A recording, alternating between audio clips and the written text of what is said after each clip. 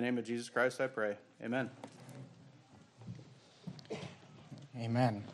All right, we're there in Luke. Excuse me, not Luke. We're both making the same mistake. We've been in Luke for so long. We're in Matthew chapter number 2. Matthew chapter 2. And, of course, we're going to finish our Luke series later on. Matthew chapter 2, we're starting a new series this morning called The Christmas Spirit. And we're talking about what it means to have the Christmas spirit and the joys of Christmas. And, of course, we are now in the holiday season, and we are gearing towards the celebration of the birth of the Lord Jesus Christ. And when we talk about the Christmas spirit, or when you talk about Christmas, the attitude of Christmas, the things that you normally feel during Christmas, there are certain recurring themes that come up. Joy, peace, hope, goodwill. These are things that really define the Christmas spirit. During the time of Christmas, these are things that we want to focus on, things that we want to experience. And we're going to begin this study from the Bible on the Christmas spirit. And really, we're learning about how to have a Christmas spirit and how to get into the Christmas spirit. And you'll notice there in Matthew chapter number 2, of course, this is one of the passages in which we find the story of the birth of the Lord Jesus Christ. Matthew chapter number 2, in verse 1, the Bible says, "Now when Jesus was born." And I want to read this to you, and I want to start here because I want to show you this morning we are talking about the spirit of joy. The spirit of joy. And I want to show you from the Word of God that, of course, joy is something that is taught all throughout the Bible, but it's specifically highlighted in the story of the birth of Christ. Matthew 2:1. "Now when Jesus was born in Bethlehem of Judea, in the days of Herod the king, behold, there came wise men from the east to Jerusalem, saying, Where is he that is born King of the Jews? For we have seen his star in the east, and are come to worship him." Skip down to verse number 8. We read this chapter in its entirety already, but look down at verse 8. The Bible says, "And he sent them," and of course we know that the he there is Herod. Herod sent them, the wise men. This is after an encounter that the wise men had with Herod. He sent them to Bethlehem and said, "Go and search diligently for the young child, and when ye have found him, bring me," this is Herod speaking, "word again, that I may come and worship him also." And of course, we know that Herod is lying here. He does not want to worship the Lord Jesus Christ. He wants to kill the Lord Jesus Christ. And that's a sermon for another day. But look down at verse number 9. The Bible says, "When they had heard the king, they departed. And lo, the star which they saw in the east went before them till it came and stood over where the young child was." Notice verse 10. "When they saw the star," I want you to just notice these words, "they rejoiced with exceeding great joy." I want you to notice that the Bible says that when these wise men found the Lord Jesus Christ, they rejoiced with exceeding great joy. You're there in Matthew. Do flip over with me to the book of Luke, if you would, just real quickly. Matthew, Mark, and then the book of Luke. Luke chapter 2. Of course, in Luke chapter 2, we also have the story of the birth of Christ and the Christmas story. Luke chapter 2. Matthew, Mark, Luke. Luke 2 and verse 8. Notice what the Bible says, "And there were in the same country shepherds abiding in the field, keeping watch over their flock by night. And lo, the angel of the Lord came upon them, and the glory of the Lord shone round about them. And they were sore afraid. And the angel said unto them, Fear not, for behold, I bring you good tidings of great joy." Notice what the angel says to the shepherds at the birth of Christ. He says, "I bring you good tidings of great joy, which shall be to all people. For unto you is born this day in the city of David a Savior, which is Christ the Lord." And I just want you to notice that the reason that you go around stores and as you look at the Christmas decorations, even the ones we have here, the reason that you'll find this word to come up a lot throughout the Christmas theme, the word of joy, is because the birth of Christ was a joyous occasion and it is a joyous message. The wise men rejoiced with exceeding great joy. The angel said to the shepherds, "I bring you good tidings of great joy, which shall be to all people." So I want to speak on the subject of joy this morning and teach you about what the Bible teaches regarding joy. And in order to do that, let's begin by defining joy. Let's begin by defining the word joy.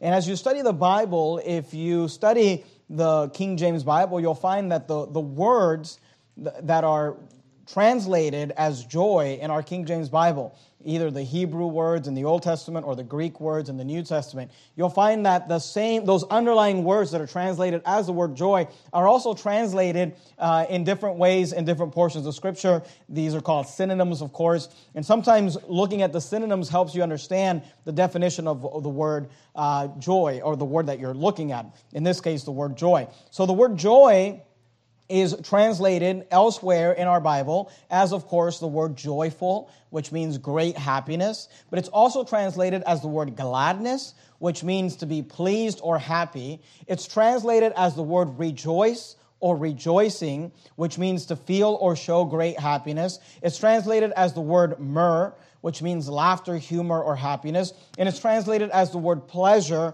which means enjoyment, happiness, and satisfaction. So sometimes in the Bible, you might see the word rejoice, but it's the same underlying Greek word that in other places is translated the word joy. Why? Because these are synonyms, and it helps us understand what joy means. Joy means great happiness, to be joyful. It means gladness, to be pleased or happy. It means to rejoice or rejoicing. That's really the verb, the joy in action. It's something you do. You show great happiness. You feel great happiness. It's myrrh, to laugh, to have humor, to have happiness. It's pleasure, to have enjoyment, happiness, satisfaction, contentment. This is what the word joy means. Now, you're there in Luke. Flip over with me, if you would, to the book of John, John chapter number 16, just one book over. And do me a favor, when you get to John, put a ribbon or a bookmark or something there, because we're going to leave it and we're going to come back to it. John chapter number 16, and I want you to be able to get there quickly. John chapter number 16. And, of course, if I asked you to define the word joy, you probably would have came up with the same list, right? It means to be happy. It means to be glad. It means to rejoice. These are the things that joy means. Sometimes, not only does it help to look at synonyms to know what a word means, but it also helps to look at antonyms. It helps to look at the opposite. What is the opposite of joy? We might think we know what joy is, but it becomes even more clear when we know what joy is not. And we could spend all morning looking at this throughout the Bible. I'm not going to do that, but let me give you a couple examples from John chapter 16. John 16 and verse 20, the Bible says, "Verily I say unto you," this is the Lord Jesus Christ speaking, of course, he says, "that ye shall weep and lament." I want you to notice those words, weep and lament. Of course, we know what weeping is. You weep when you're sad. The word lament means to express sadness or sorrow. He says, "Ye shall weep and lament, but the world shall..." So I want you to notice he's making a contrast here, and of course he's talking about a bad thing. Christians, believers, are weeping and lamenting, but the world shall rejoice. Notice he says, "And ye shall be sorrowful." The word sorrowful means feeling of great sadness, but your sorrow shall be turned into joy. And I'm reading that to show you that these are words that are used opposite of each other. They contrast each other. What's the opposite of joy? Sorrow. What's the opposite of rejoice? Lament. So if you understand what joy means, gladness, happiness, pleasure, satisfaction, contentment, the opposite of that is being sorrowful, having lament, weeping, grieving. You're there in John 16:20. Skip down to verse number 22.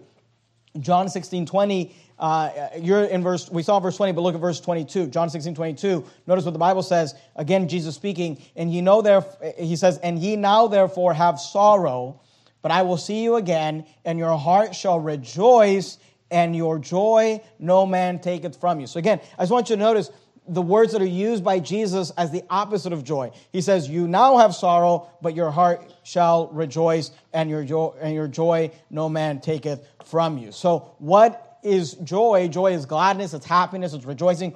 But what joy is not is lament, sorrow, mourning, weeping. Those are the words that describe joy. Now keep your place right there in John. We're going to come back to it, and go with me, if you would, to the book of Job in the Old Testament. If you open your Bible just right in the center, you will more than likely fall in the book of Psalms. And right before Psalms, you have the book of Job. And this morning's going to feel a little bit like a Bible study, because we're really going to study this idea of joy throughout the Bible. And I really would like you to get to all these passages if you're able to. Job chapter 7, keep your place there. If you open up your Bible, you're in Psalms. And then right before Psalms, you have the book of Job. You have your place in John. I'm going to ask you to also keep your place in the book of Psalms if you can. Keep your place in John and in the book of Psalms because we're going to be going back and forth. While you turn there, let me read to you from James. All right, so you're going to Job, you're keeping your place in Psalms, and you're keeping your place in John. I hope you're following all the directions. And while you're going there, let me read to you from James chapter 4 and verse 8. The Bible says, "Draw nigh to God, and He will draw nigh to you. Cleanse your hands, ye sinners, and purify your hearts, ye double-minded. Be afflicted and mourn and weep. Let your laughter be turned to mourning and your joy to heaviness." So notice he says here, he's again contrasting these words. Here he's telling people that they should be afflicted, they should mourn. The word mourn means to express great sadness, that they should weep. He's telling them, let your laughter be turned to mourning and your joy to heaviness. So again, I just want you to notice the words that are used to describe the opposite of joy. The words mourn, lament, weep, sorrow. And there in James 4:9, I read it for you, he says, and your joy to heaviness. The word heaviness is a word that is used to describe the opposite of joy. And the word heaviness would be the same idea as when we think of somebody being depressed. The idea of being depressed or discouraged, to be low, to be down. To be down is that idea of heaviness. And of course, we're talking about joy this morning. You're there in Job. And this is important because though joy is one of the themes of the Christmas season, unfortunately, joy is often one of the things that people do not experience, especially during the Christmas season. Let me just read to you a little excerpt from an article entitled, "What Are the Holiday Blues?" What are the holiday blues? And the article says this: feelings of sadness that last throughout the holiday season, especially during the months of November and December, are often referred to as the holiday blues or holiday depression. The holidays are usually viewed as a time of happiness and rejoicing, but for some people, it can be a period of painful reflection, sadness, loneliness, anxiety, and depression. Even people who love the holidays can experience blues during this busy season. The holidays are often a time of high emotion and demand, which can leave a lot of people feeling stressed and exhausted. And oftentimes people, even during, especially because of this holiday season, they experience what is referred to as the holiday blues. And I would imagine that in a group this size, there are some people that are not very joyful this morning.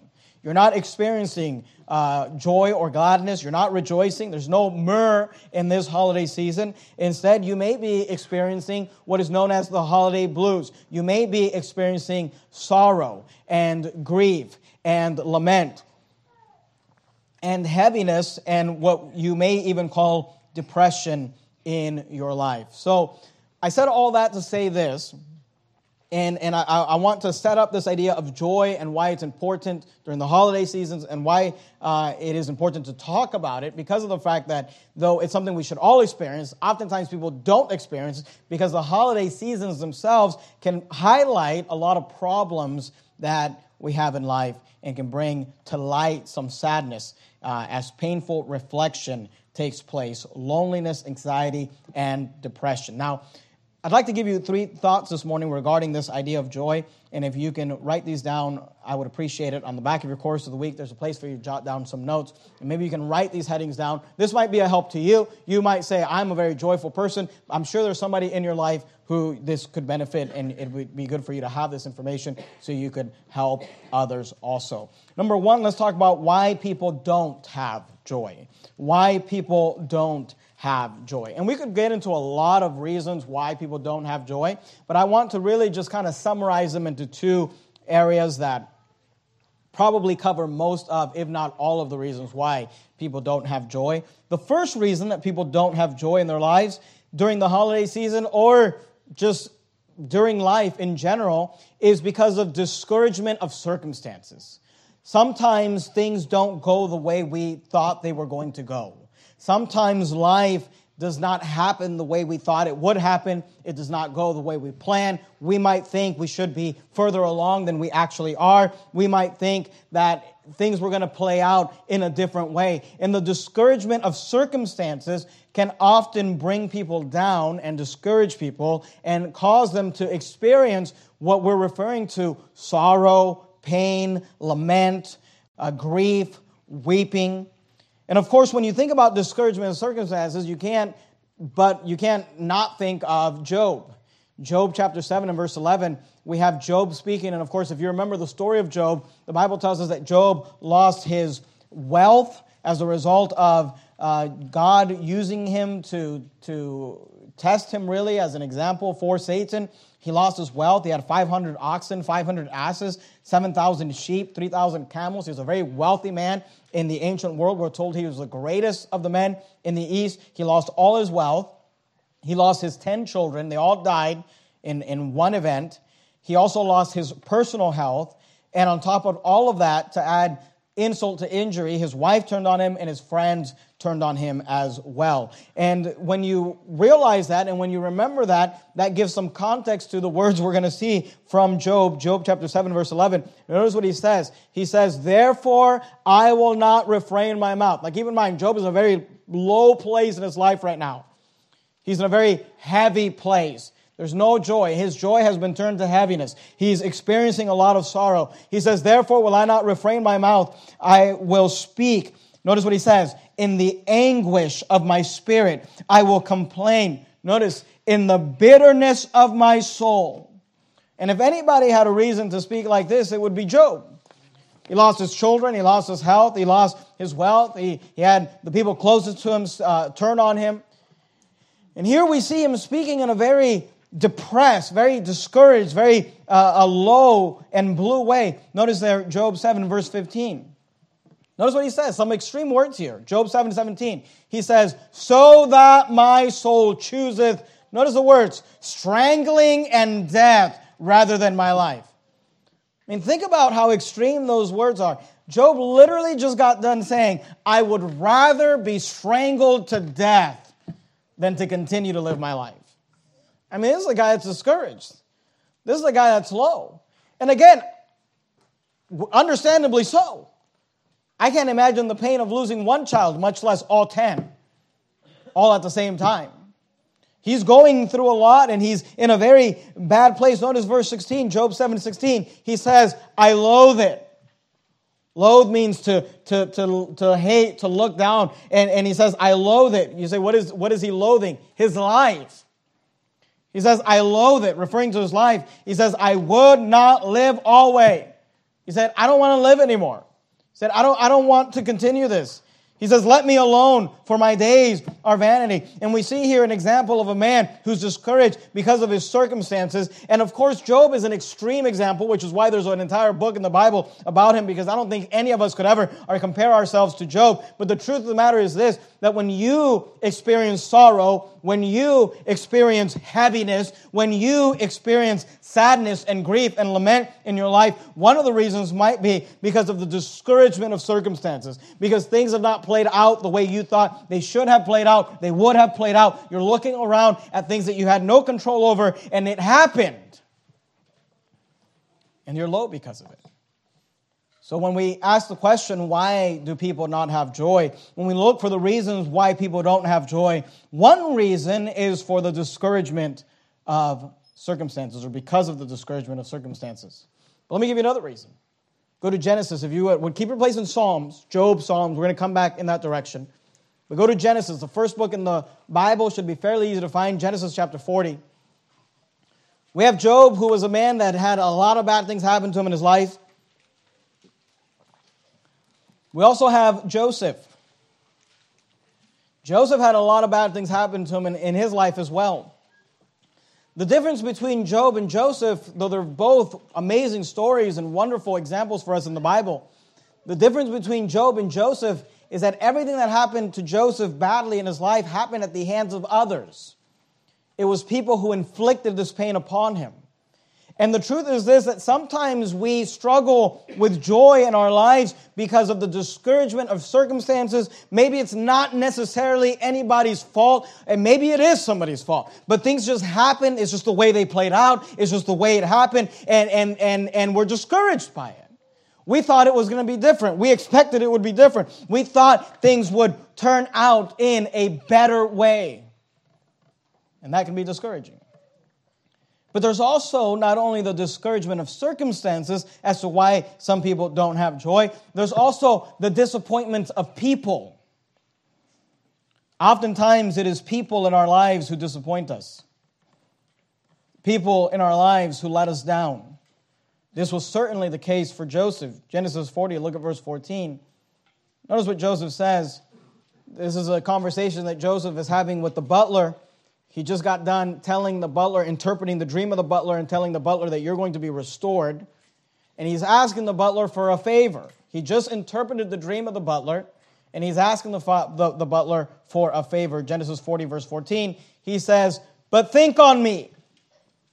Joseph is asking the butler, he says, but think on me. And what that little phrase, but think on me, means, he says, don't forget about me. He says, but think on me when it shall be well with thee, and show kindness, I pray thee, unto me, and make mention of me unto Pharaoh, and bring me out of this house. And when he says bring me out of this house, he's talking about the prison house. He's in a dungeon. He's in prison. Notice what he says in verse 15. He says, for indeed I was stolen away out of the land of the Hebrews. Joseph was sold into slavery. That's what he's referring to. He said, I was stolen away out of the land of the Hebrews. And if you remember the story, he was sold into slavery by none other than his own brothers. I mean, talk about being disappointed in people. Talk about being let down by people. Talk about being discouraged by people. His brothers sold him into slavery because of envy. He says, for I indeed was stolen out of the land of the Hebrews. But it doesn't end there. He says, and here also, referring to prison, he says, have I done nothing that they should put me into the dungeon? Not only was he had his brothers turn on him and sold him into slavery, but then while in slavery, keeping a good attitude, being a good worker, doing everything that he was supposed to be doing, he had a woman lie about him and accused him falsely of trying to rape her when he did no such thing. He was thrown into prison. And here's a young man that had been disappointed by some people, who had had some people hurt him, who had had some people take advantage of him, who had had some people be cruel to him. And what's interesting is that in this little conversation he has with the butler in verse 14, he says, but think on me, don't forget about me. People have let me down, people have disappointed me. Here's how the chapter ends. Look at verse 23, Genesis 40, verse 23. Yet did not the chief butler remember Joseph, but forget him. And I would say that the life of Joseph is a life that could be characterized by this phrase, disappointed by people. And I'll say this. I don't think you or I have had anything happen to us like Joseph has. But we can relate to Joseph in the sense that sometimes when we are sorrowful, sometimes when we are low, sometimes when we are heavy, sometimes when we are not experiencing joy, we are not experiencing joy probably because of one of these two reasons, discouragement of circumstances and disappointment of others. Things have let us down and people have let us down. That's why there is a such thing as the holiday blues. When we're supposed to be experiencing joy and peace and love and hope, people are sad and down. Why? Probably because of the discouragement of circumstances and probably because of the disappointment of people. Keep your place. You can lose your place there in Genesis. Keep your place in Psalms and go with me to the New Testament. If you kept your place in John, I'd like you to go to the book of Philippians. Philippians chapter 4. In the New Testament, you have John, Acts, Romans, 1st and 2nd Corinthians, Galatians, Ephesians, Philippians. Philippians chapter 4. A couple of years ago, I think it was a couple of years ago, I did a verse-by-verse study through the book of Philippians. We did it together on Sunday mornings. And I called the series Rejoice. And the reason I called it Rejoice is because the word rejoice comes up multiple times in the book of Philippians. The book of Philippians has only 4 chapters, and I don't remember the exact number, but I think it's something like 14 different times in those 4 chapters the word rejoice comes up. That doesn't include the times that the word joy comes up. What's interesting is that the Apostle Paul is writing the book of Philippians from prison. And while in prison, he writes to the Philippian church, and he is exhorting them to rejoice. He's exhorting them to be joyful. He's exhorting them to be happy.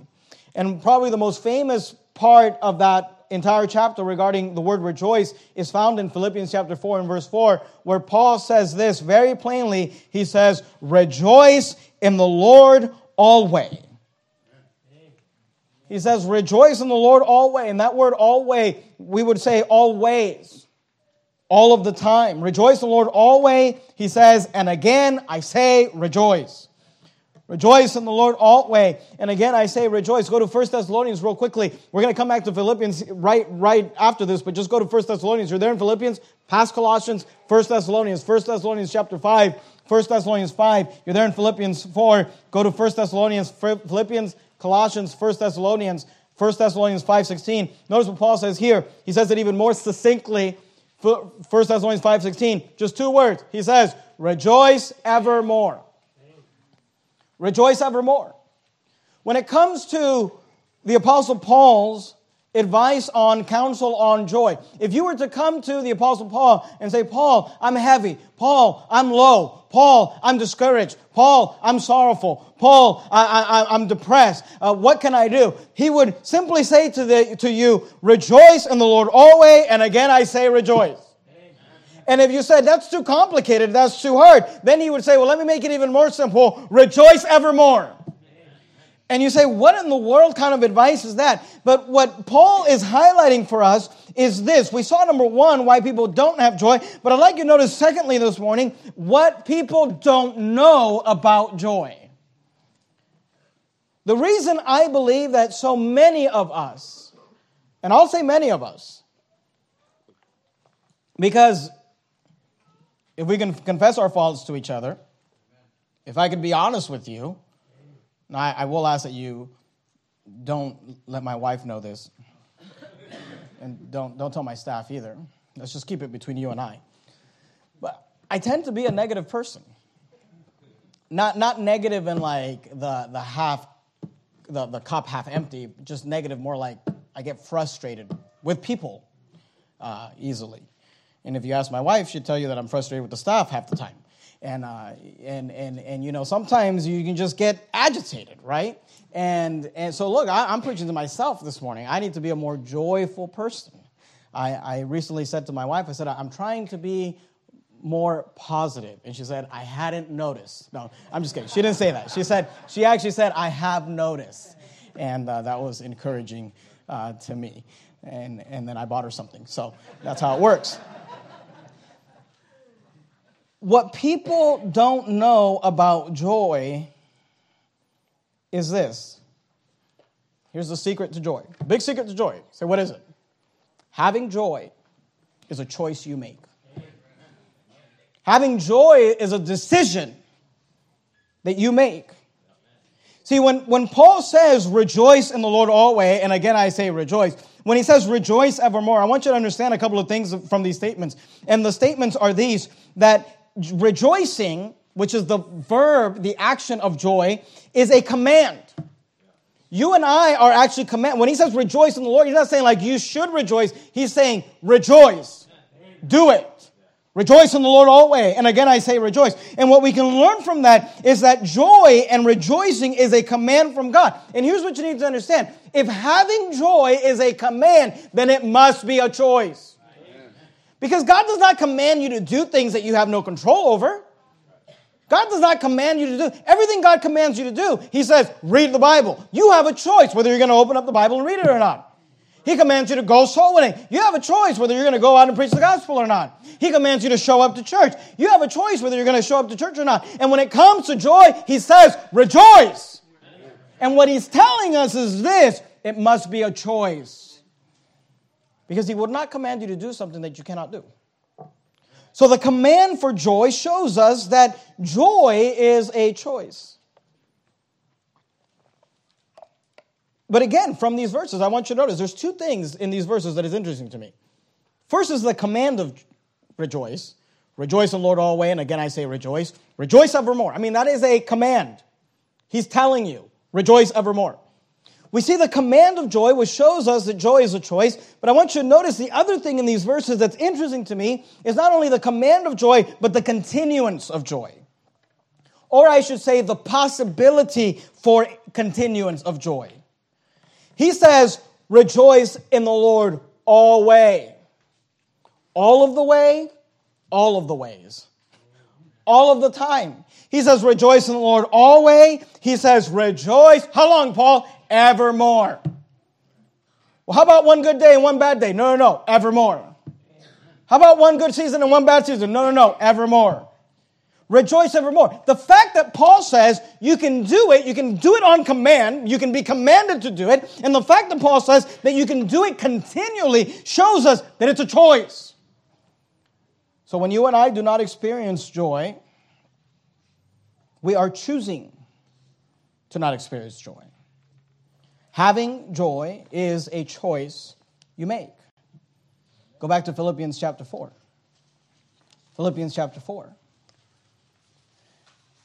We talked about why people don't have joy, discouragement of circumstances, disappointment of people. We're talking about what people don't know about joy. Here's what people don't know about joy. They don't know that having joy is a choice you make. Having joy is a choice you make. And you might be asking yourself right now, okay, if having joy is a choice I make, if I can be commanded to do it and I can do it continually, then that tells us that it's a choice. If having joy is a choice that I make, then how do I do it? Here's the second thing that people do not know about joy, or that we tend to forget about joy, and it is this, that having joy is a choice that you make, and having joy is an action that you take. It's a verb. It's an action. It's something you do. Having joy is an action you take. And here's what I can promise you. Whenever you're not experiencing joy, whenever I'm not experiencing joy, it's because we're not taking the steps to have joy. You say, well, what are the steps to have joy? 2 steps. And I didn't want to get up here this morning and just preach about joy in the Christmas season and Jesus, his birth, and praise God for all that. I'm not minimizing any of that. I want to be highly practical, highly applicable for you this morning. How can I have joy? 2 steps. Control your thoughts, communicate praise. Control your thoughts, communicate praise. Are you there in Philippians 4? Look at verse 8. Philippians chapter 4 and verse 8. Notice what Paul said. He said, finally, my brethren, whatsoever things are true, whatsoever things are honest, whatsoever things are just, whatsoever things are pure, whatsoever things are lovely, whatsoever things are of good report, if there be any virtue, if there be any praise. Notice what he says. He says, think on these things. You say, you want to have joy in your life? Start controlling your thoughts. Start controlling your focus. You say, what should I focus on? Whatsoever things are true, whatsoever things are honest, whatsoever things are just, whatsoever things are pure, whatsoever things are lovely, whatsoever things are of good report, if there be any virtue, if there be any praise, think on these things. And again, I realize that I get up here and read that verse and you think to yourself, well, you're just a pastor, you're just using spiritual talk. None of that is real. But let me tell you something, there's a very real practicality to this. If you don't understand the synonym, then let's look at the antonym.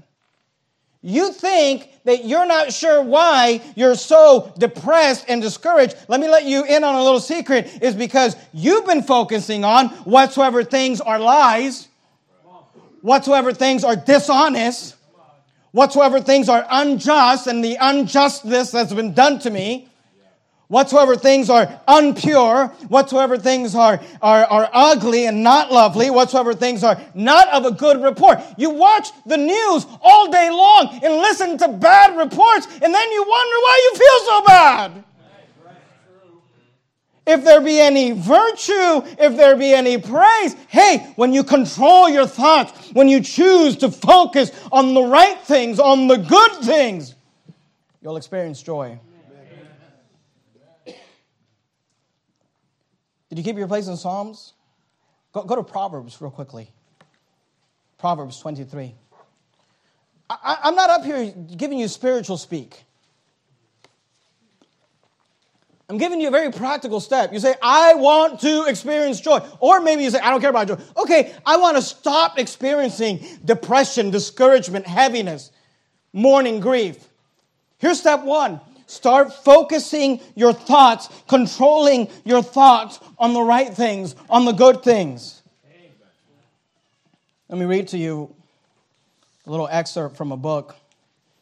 This is a book called Deep Work. It's a book that I'm having the staff read. We're reading together. We've taken a break the last few months because we've been pretty busy, but we've been reading this as a staff. And the book is really about focus, but I just thought it was interesting, this little section here. It says this: the science writer Winifred Gallagher stumbled, I think I've read this to you in the past, but I just want to read it again. I think it's interesting. The science writer Winifred Gallagher stumbled onto a connection between attention and happiness after an unexpected and terrifying event, a cancer diagnosis.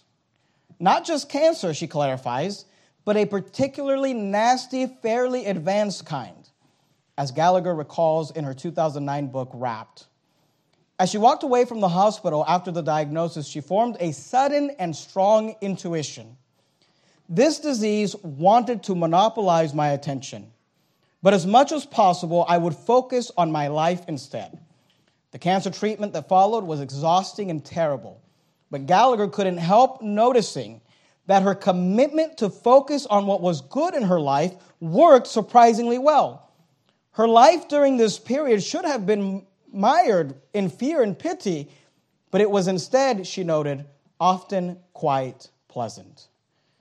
And it's interesting to me because these scientists and researchers, they don't ever really find out anything that the Bible has not already told us, because in Proverbs 23 and verse 7, the Bible says this: for as he thinketh in his heart, so is he. As he thinketh in his heart, so is he. Eat and drink, saith he to thee, but his heart is not with thee. There's a little truth there, and it's this: that the way you think will affect the way you feel. The way you feel will affect the things you do. You feel the way you feel because you think the way you think. And you do the things you do because of the way you think, and because of the way you feel. And I'm just here to tell you something that I think most people don't know about joy, and it is this: that joy, having joy, is a choice you make. You say, well, how do I make that choice? Here's how you do it. You control your thoughts. You decide, I'm going to focus. Yes, are there bad things? Of course there are. Have people discouraged us? Have people disappointed us? Have there been circumstances that did not go well? Of course they are. But when we focus on those things that are right, when you think on these things, you'll have joy. There's a second thing. You say, that doesn't work. Okay, well, here, this one's going to work. I mean, if this doesn't work, you're not doing it right. Go to Isaiah real quickly. Did you keep your place in Proverbs? Psalms or Proverbs? You're around there, right? I think you're in Proverbs. Go to Isaiah. Past Ecclesiastes, Song of Solomon, Isaiah. I want to give you some very practical steps. So how do I have joy? Control your thoughts. Whatsoever things are true, whatsoever things are honest, whatsoever things are just, whatsoever things are pure, whatsoever things are lovely, whatsoever things are of good report, if there be any virtue, if there be any praise, think on these things. That's what Paul tells us right in the midst of Philippians, the book on rejoice. For as he thinketh in his heart, so is he. The proverb says. Here's the second thing. Communicate praise. Communicate praise. Isaiah 61, are you there? Look at verse 1. I want you to notice. I'm going to start reading Isaiah 61. I'm going to start reading at verse 1 for context. I really want to get us to verse 3, but let's just read verses 1 and 2 so you can get the context. Isaiah 61, verse 1. The Spirit of the Lord God is upon me, because the Lord hath anointed me to preach good tidings. Remember that? The angel said, I'm bringing you good tidings of great joy to all people. For unto you is born this day in the city of David a Savior, which is Christ the Lord. He said, the Lord hath anointed me to preach good tidings. By the way, we saw this in our Luke study. This is the passage of Scripture that Jesus read in the synagogue when he launched his ministry, because this is about him. The Spirit of the Lord God is upon me, because the Lord hath anointed me to preach good tidings unto the meek. He hath sent me to bind up the brokenhearted, to proclaim liberty to the captives, and the opening of the prison to them that are bound, to proclaim the acceptable year of the Lord, and the day of vengeance of our God, to comfort all that mourn. Are you understanding the context? To comfort all that mourn. The opposite of joy. Verse 3. to appoint unto them that mourn in Zion, to give unto them beauty for ashes. Here's what God wants to do. You're focusing on the ashes. He wants to give you beauty for ashes. He wants you to focus on things that are lovely. Notice verse 3, to appoint unto them that mourn in Zion, to give unto them beauty for ashes, the oil of joy for mourning.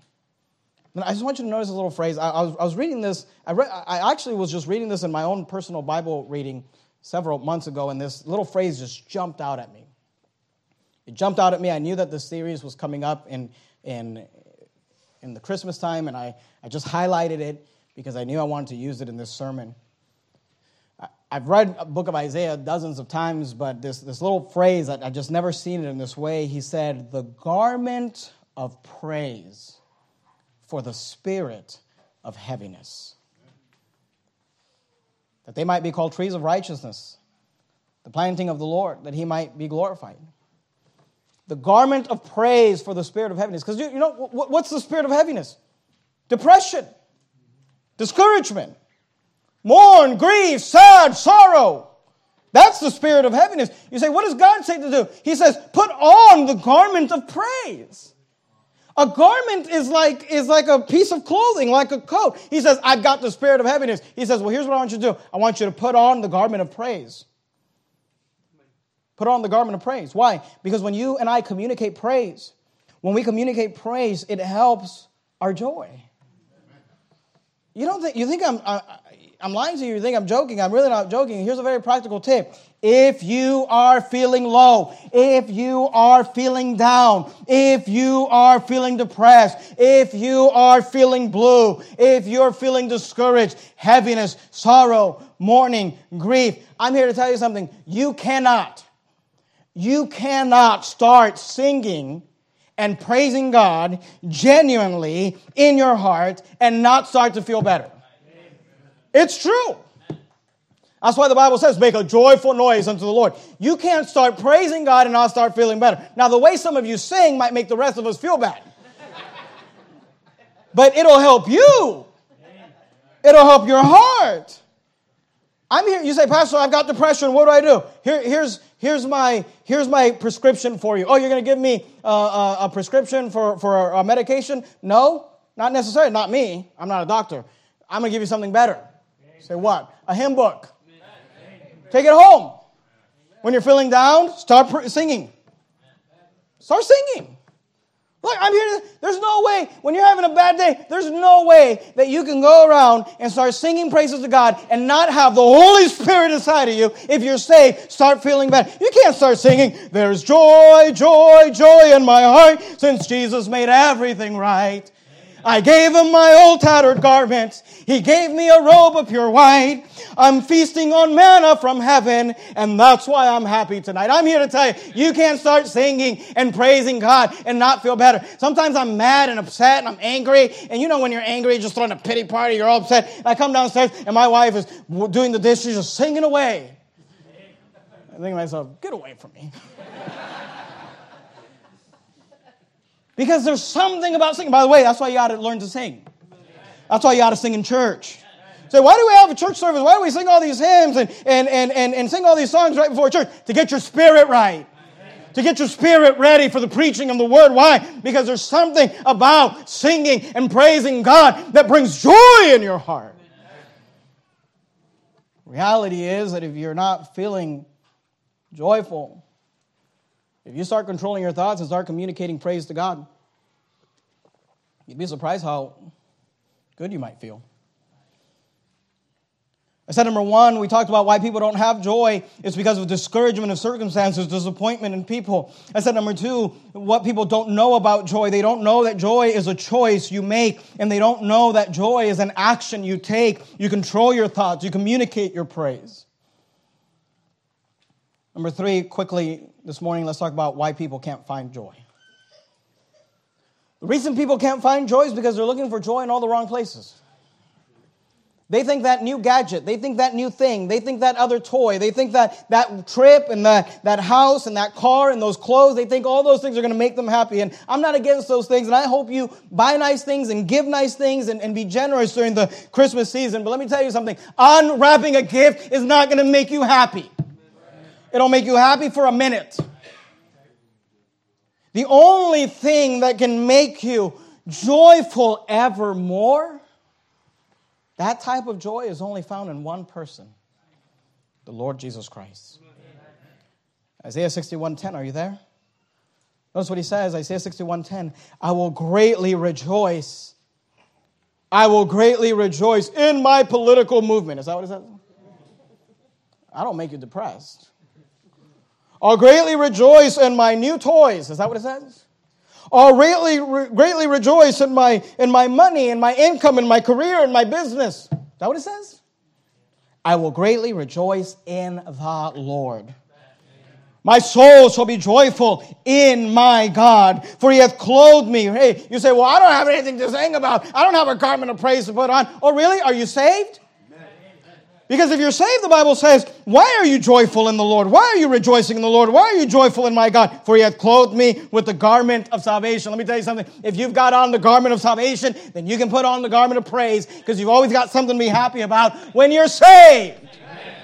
He hath covered me with the robe of righteousness, as the bridegroom maketh himself with ornaments, and as a bride adorneth herself with her jewels. Go back to Psalms real quickly. Psalm 35. Psalm 35, verse 9, if you kept your place in Psalm 35 and verse 9, the Bible says, and my soul shall be joyful in the Lord. It shall rejoice in his salvation. Look, if you're saved this morning, you always have something to be happy about. Amen.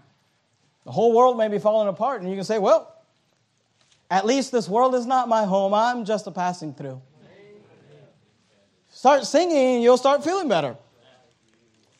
Psalm 16, verse 11, thou wilt show me the path of life. In thy presence is fullness of joy. At thy right hand there are pleasures forevermore. Flip back to Job 23, if you would. Job 23. Why is it that people can't find joy? It's because they're looking in all the wrong places. They're trying, let me help you understand something. I'm really discouraged because of my circumstances. If you knew the things that have happened to me, and if you knew the things that have gone on in my life, and if you knew the things, and look, I'm not trying to minimize that for you. If you got up here and we gave you the mic and you told your story and you told us everything that's happened in your life, I'm sure we would all agree with you. I'm sure, just like Job, we would all say, yeah, I don't blame the guy. That's why he's discouraged. That's why he's upset. But let me tell you something. Even Job knew that he could find joy in knowing. See, you say, I've got discouragement from my circumstances. Well, you can find joy in your circumstances by recognizing God's hand in your life, even during challenging moments. Now, here's what I know, and maybe I'm wrong, but I don't think that any of us our stories would match up with Job's. And here's what Job said, Job 23, verse 10. Because remember, at the end of the book, Job comes out the hero. He never cursed God or charged God foolishly. Job 23:10. But he knoweth the way that I take. When he hath tried me, I shall come forth as gold. Job took confidence and he rejoiced in the fact that though things were not going well in his life, though things were out of control, though he had lost everything and lost everyone and nothing was going right, he knew this, that he knoweth the way that I take. And look, you may have been discouraged by circumstances. I'll be honest with you, I've been. I've had situations where I thought it was going to go a different way. I thought it was going to turn out a different way. I thought that we would have maybe experienced something different. We'd be further than we are. There are situations where I thought, surely God is going to do X, Y, and Z, and then he doesn't. But you can always find joy by recognizing that God's hand's on it. He knoweth the way that I take. God knows you. God knows your name. Fanny Crosby is a prolific hymn writer. Probably most of the hymns in our hymn book were written by Fanny Crosby. I shouldn't say most of the hymns. She would be the author that has authored most hymns. She authored so many hymns, she had to author hymns using a fake name so that just hymn books would not just be page after page of Fanny Crosby hymns. She wrote some famous songs that we sing all the time around here. Fanny Crosby became ill at the age of 2 months old. When she was 2 months old, she got very sick, and the family doctor was away. And because he was away out of town, another man, pretending to be a certified doctor, treated her illness. As a result of his treatment, which was applied on her eyes, her illness eventually relented, but the treatment left her blind at 2 months. When the doctor was exposed for being an imposter, he left town, never to be heard of again. And Fanny Crosby was left blind from 2 months old for the rest of her life because of something that was out of her control, because of something that somebody did to her. And she had every reason in the world to get resentful and bitter and angry and upset. Here's a quote from Fanny Crosby. She said, "Oh, what a happy soul I am, although I cannot see. I am resolved that in this world contented I will be."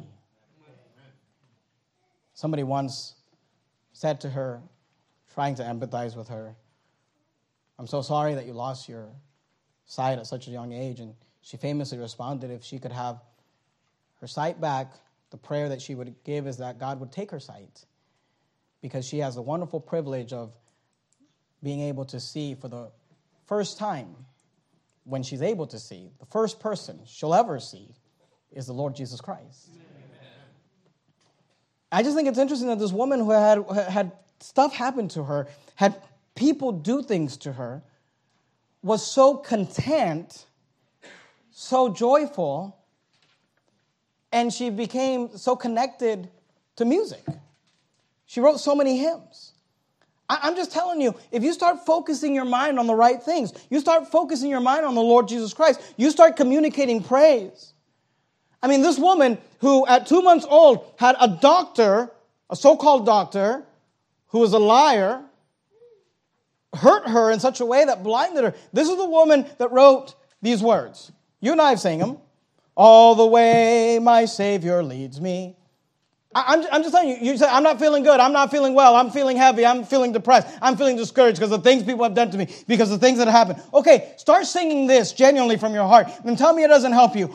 Realizing who wrote it, this woman, Fanny Crosby. "All the way my Savior leads me, what have I to ask beside?" I mean, if you know the words, sing it with me. "Can I doubt His faithful mercies, who through life has been my guide? Heavenly peace, divinest comfort, ere by faith to Him to dwell. For I know," don't miss it, "for I know whate'er befalls me, Jesus doeth all things well. For I know," could you say that? Somebody blinded you? "For I know whate'er befalls me, Jesus doeth all things well. All the way my Savior leads me, cheers each winding path I tread, gives me grace for every trial, feeds me with the living bread. Though my weary steps may falter, and my soul athirst may be, gushing from the rock before me, lo, a spring of joy I see. Gushing from the rock before me, lo, a spring of joy. You can always find joy in recognizing that God's hand is in your life. Here's what Jesus said. Jesus said, Matthew, go there quickly if you can, Matthew 10:29, he said, "Are not 2 sparrows sold for a farthing? And one of them shall not fall on the ground without your Father? But the very hairs of your head are all numbered. Fear ye not, therefore, ye are of more value than many sparrows. You say, if you knew what I was going through, if you knew the things that happened, if you knew, here's what I know. I may not know all the details about everything that happened, but here's what I do know, that he knoweth the way that I take. Here's what I do know, that a sparrow does not fall on the ground without God knowing, and God knows what happened to you. And God knows what's happened to me. And yes, have we been disappointed by people? Can I let you know? Yes, I've been disappointed by people. I've had people disappoint me. I've had people let me down. I thought if I treated them a certain way, if I did certain things, they would do certain things, and it didn't happen. But you know, I can tell you this. I can honestly tell you from the heart of hearts, I've never been disappointed in him.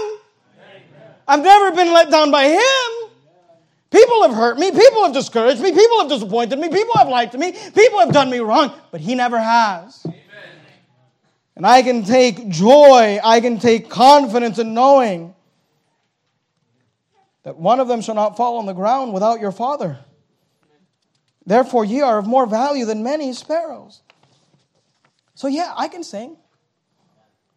I can sing, why should I be discouraged? Why should the shadows fall? Why should my heart be lonely and long for heaven and home? You know it, sing it. When Jesus is my portion, my constant friend is he. His eye is on the sparrow, and I know he watches me. His eye is on the sparrow, and I know he watches me. Don't miss it. This is a problem some of you have. I sing because I'm happy. I sing because I'm free. For his eye is on the sparrow, and I know he watches me. I'm just telling you. You can't start controlling your thoughts. You can't start communicating praise and not expect to feel some joy in your heart. It's impossible. Go to John 16. We'll finish up. John 16. So look, I'm telling you. You say, what do I do? Take a hymn book. Sing.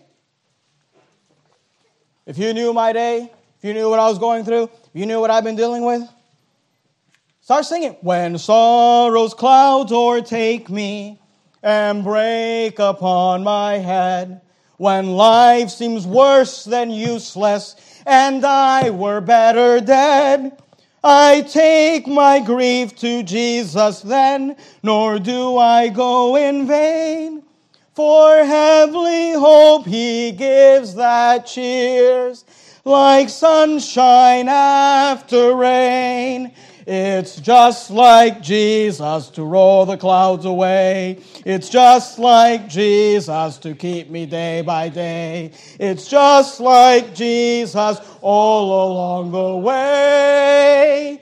It's just like his great love. I'm just here to tell you something. Joy is a choice. Amen.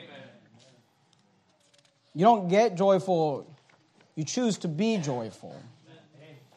And when you're not joyful, and I'm not trying to hurt your feelings, I'm not trying to kick you when you're down. But I do want to communicate this clearly to you. When you're not joyful, it's because you're choosing not to be. John 16:24, we'll finish up. Hitherto have ye asked nothing in my name. Ask, and ye shall receive. Notice what Jesus says. That your joy may be full. Look at John 15:11 real quickly. John 15:11.